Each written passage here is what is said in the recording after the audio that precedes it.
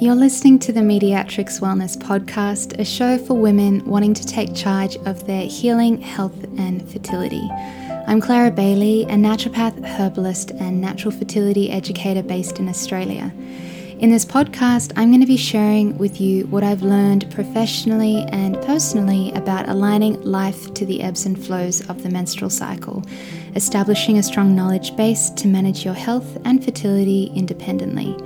If you'd like to learn more, I create cycle awareness resources for my newsletter community, which you can subscribe to over at clarabailey.com. Now let's jump into today's episode. 2020 has been a year of change, challenges, and pushing many of us to our limits. Us humans don't do so well with rapid change, social isolation, and far-reaching uncertainty all rolled into one. I've had many conversations with loved ones, colleagues, and clients about how our mental health is being tested like never before. My husband Orlando is a trauma psychologist on the front lines, so our household hasn't been short of stories of how trying these circumstances have been as a collective. While I'm not a mental health professional, as a naturopath and herbalist, I know how deeply our mental, emotional, spiritual, and physical health are entwined. We simply cannot separate them.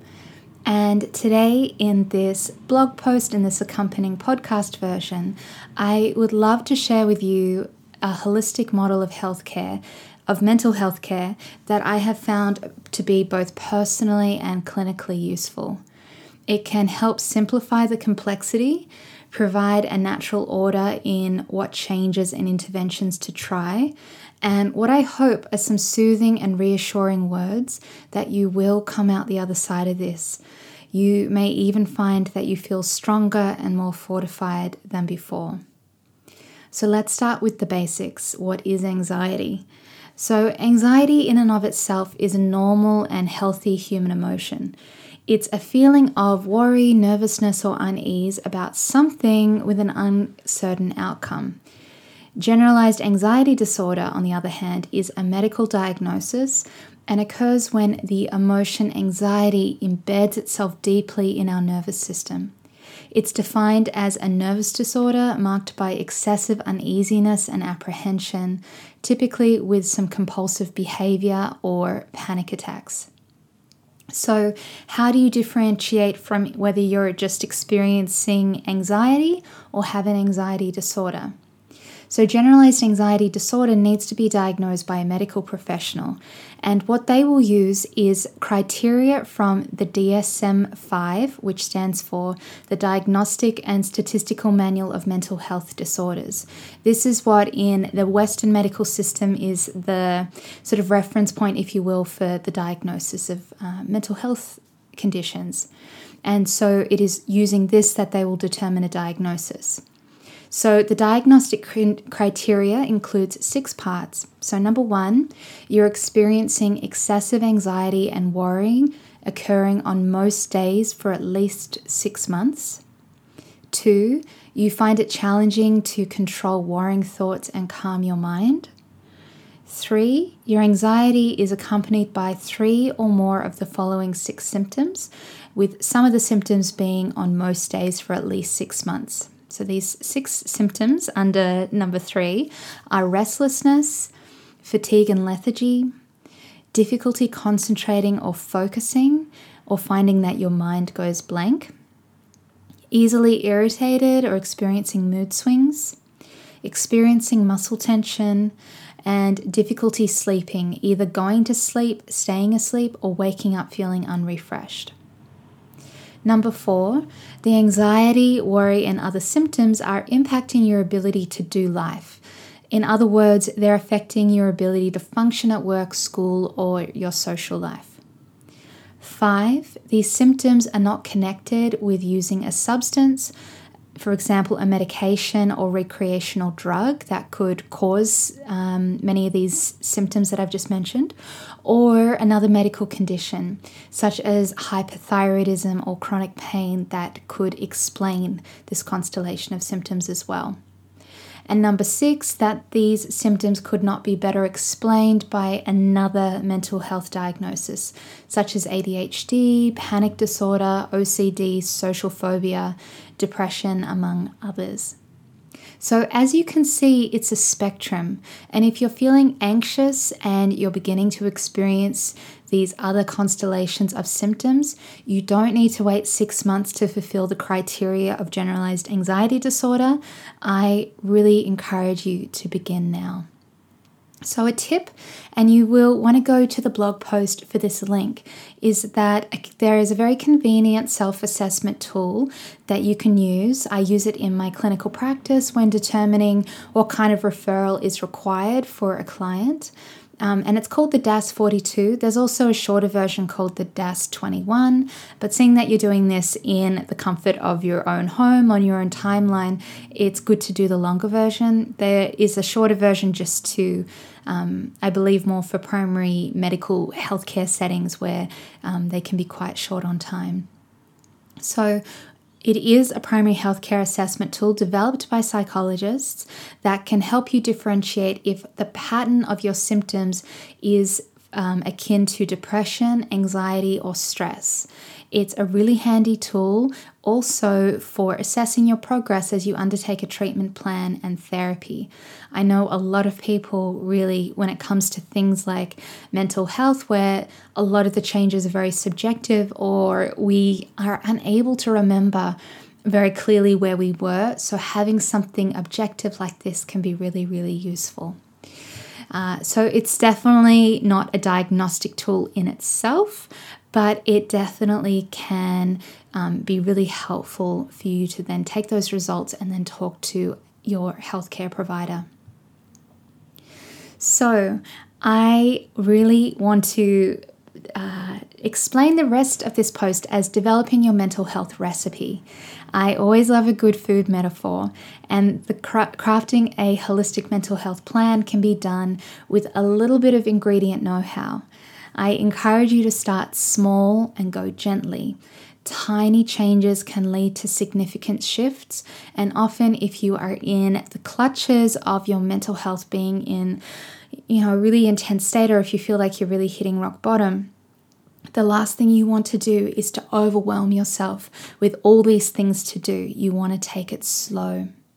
So this is where I have found the ALPS model, which was developed by Dr. Jerome Saris, who is a naturopath and mental health researcher, and it is a really useful way for organizing what steps to take when creating a treatment plan. And you can absolutely do a version of this for yourself and seek the help you need to be able to consult on what ingredients would be best for you.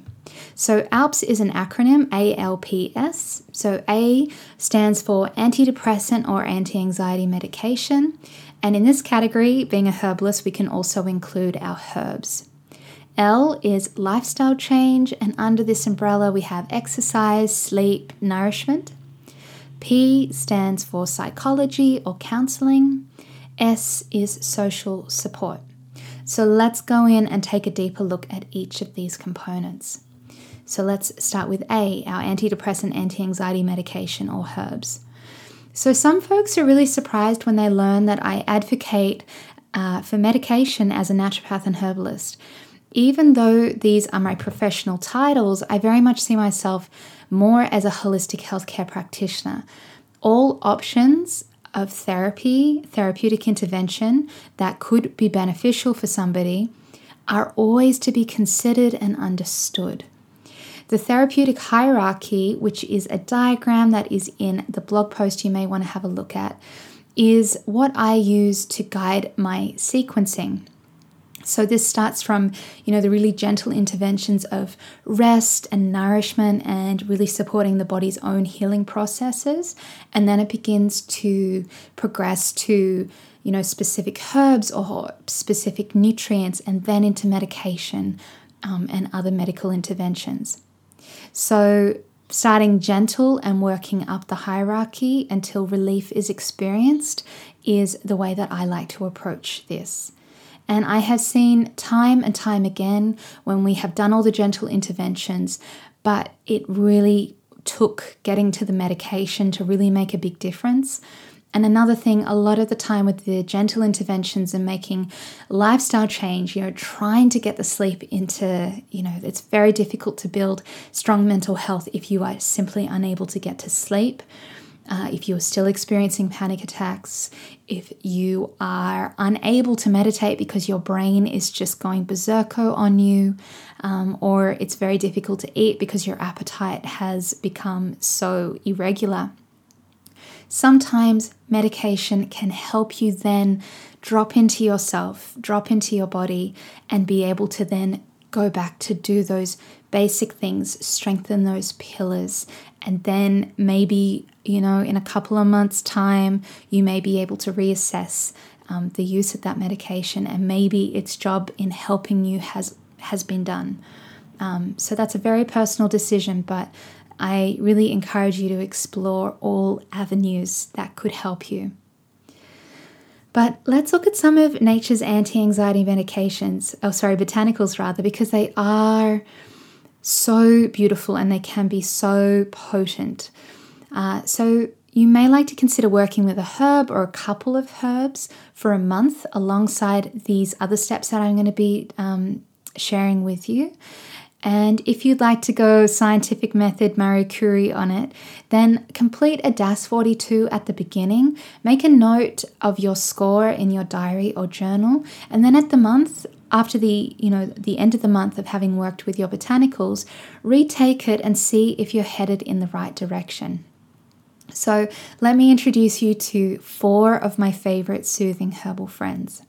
So the first is St. John's wort, Latin name Hypericum perforatum, and this plant has got a lot of attention in the domain of depression, but it's also excellent for anxiety and insomnia. If you have a combination of both anxiety and depression, it's worth considering. This plant blooms around the summer solstice, and its disposition is strengthening to the entire nervous system.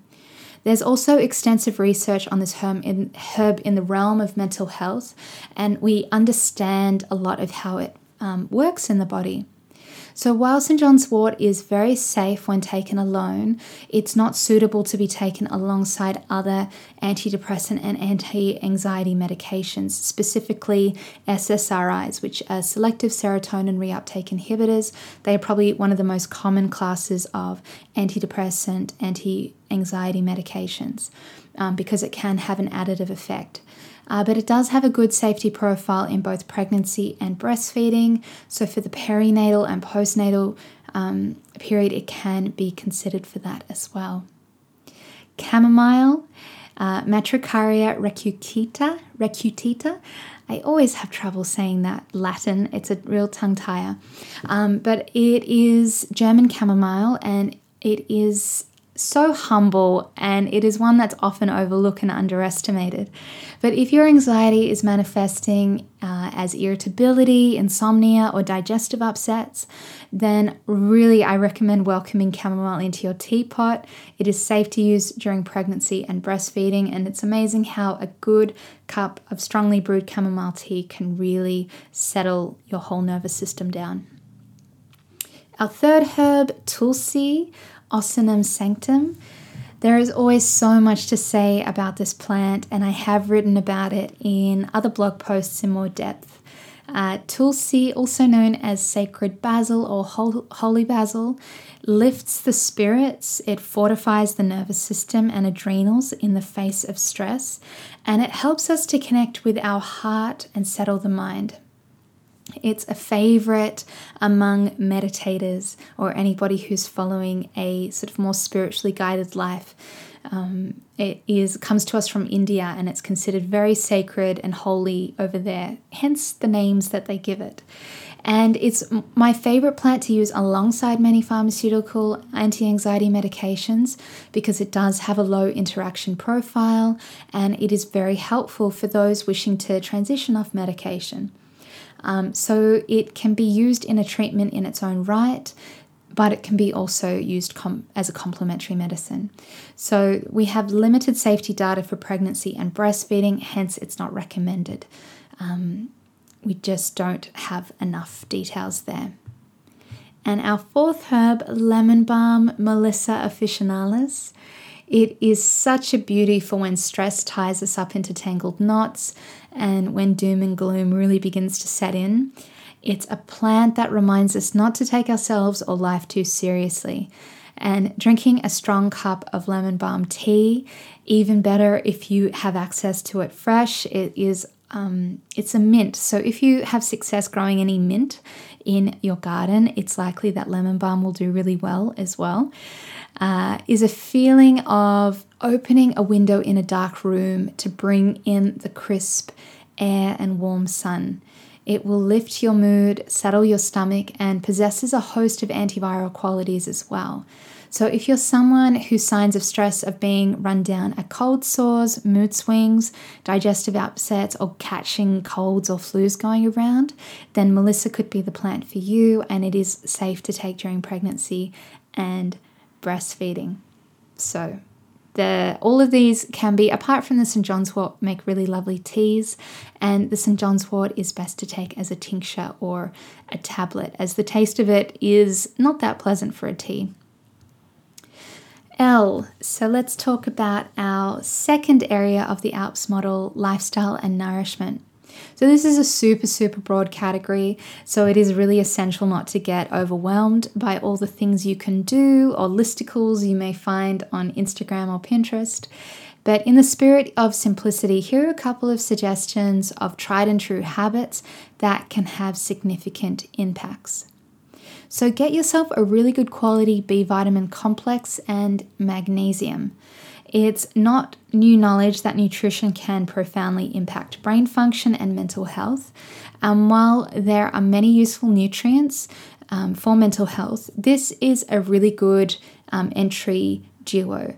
And I really believe it's the most effective place to begin because it also is, these nutrients are so involved in the creation of the calming brain chemicals, and they are also depleted by stress. Music therapy is powerful. We have a lot of evidence. I mean, we don't need evidence to know that music can make us feel good, but it is really interesting that we've got lots of studies just showing how powerful it can be with mood alteration.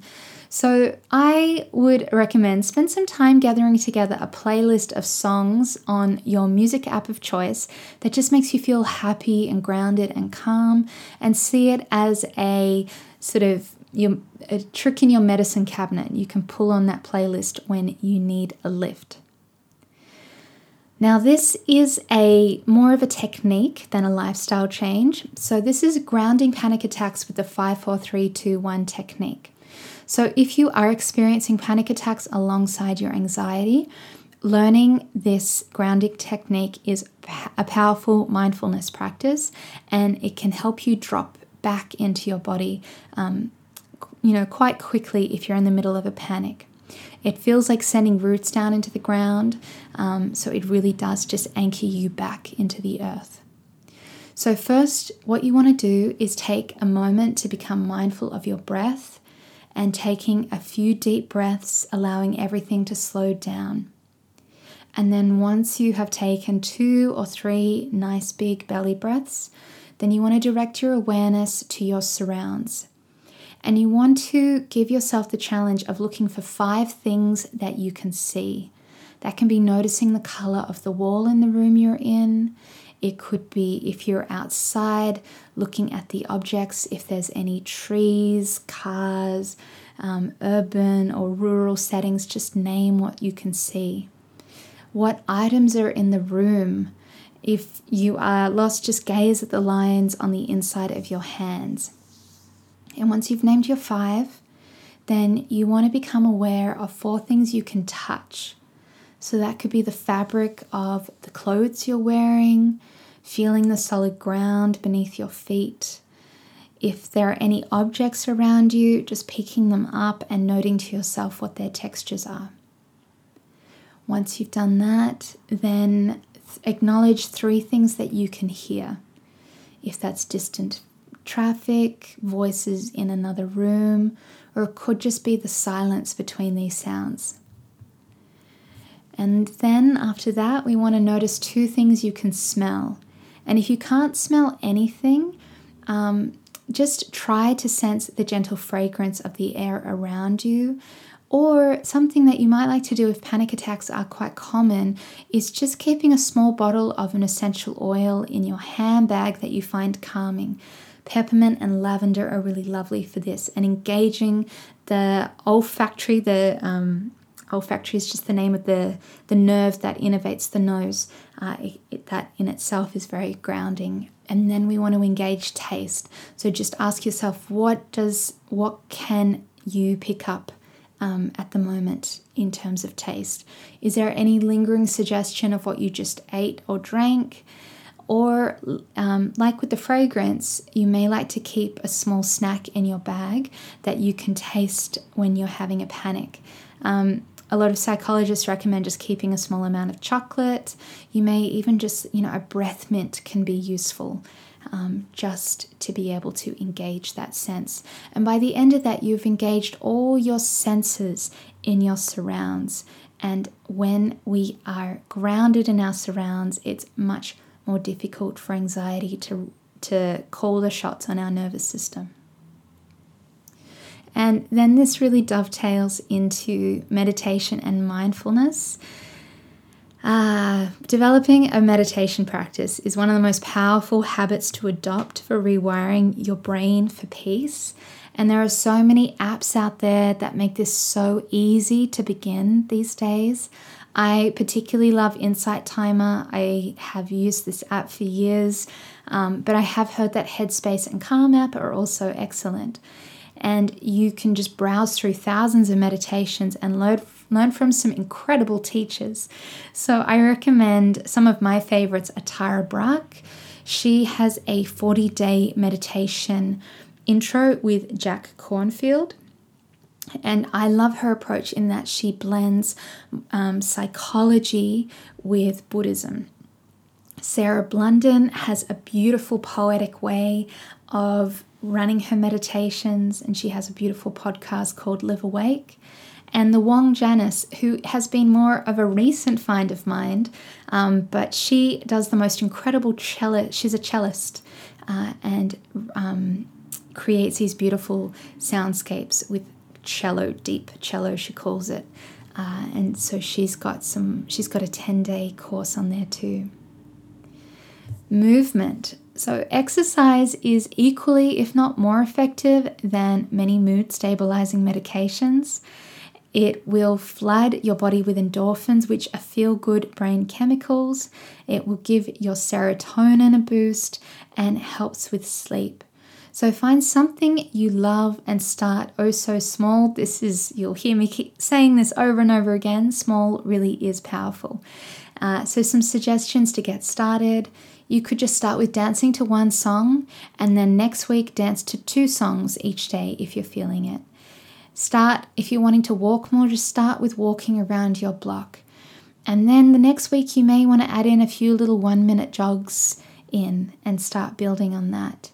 Or take a 10-minute yoga class on YouTube, and next week look for a 15-minute practice. And my final suggestion with lifestyle is nature. Nature is such a potent anti-anxiety therapeutic for me personally. An afternoon coast walk followed by an Epsom salts bath is enough to turn a week of insomnia into a restful night's sleep for me. So this is just a gentle reminder, if you have greenery where you live, how can you get yourself out to that? Can you meet up with a friend and go for a walk in it, which would be even better? P, psychology or counseling. So there are so many options for mental health support available these days. And if you work for a company or attend university, look into what mental health support services you may have access to. A lot of companies and universities will have programs, and you may not even know that you can access those for free or at a discounted rate.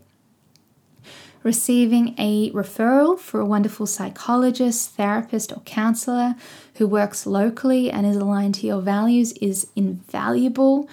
I also have had an excellent experience and have referred many others, all with happy experiences, to online therapy. In our pandemic times, it's not always possible to see therapists face to face, so why not take advantage of services that have perfected the online model of delivery for years? The service that I recommend is Talkspace. They have 3 different levels of care, from face-to-face sessions to 5-day a week voice or text support, which is incredibly, for something so small, can be incredibly powerful. So you have access to them from Monday to Friday, and they only hire licensed professionals. And they have a really impressive onboarding and clinical assessment process to match you up with a therapist that would be a good fit. And it's literally like having a therapist in your pocket. So if that intrigues you, I have a referral link in the blog post that will give you $200 US off your first month of therapy. For the beginning tier, it's $260, so you could pay $60 for a whole month of therapeutic support. So it is, if that's something that interests you, please do make sure you grab that link. And if that is not available to you financially, then journaling is essentially a free, very useful therapeutic tool. Morning Pages by Julia Cameron is my favorite technique.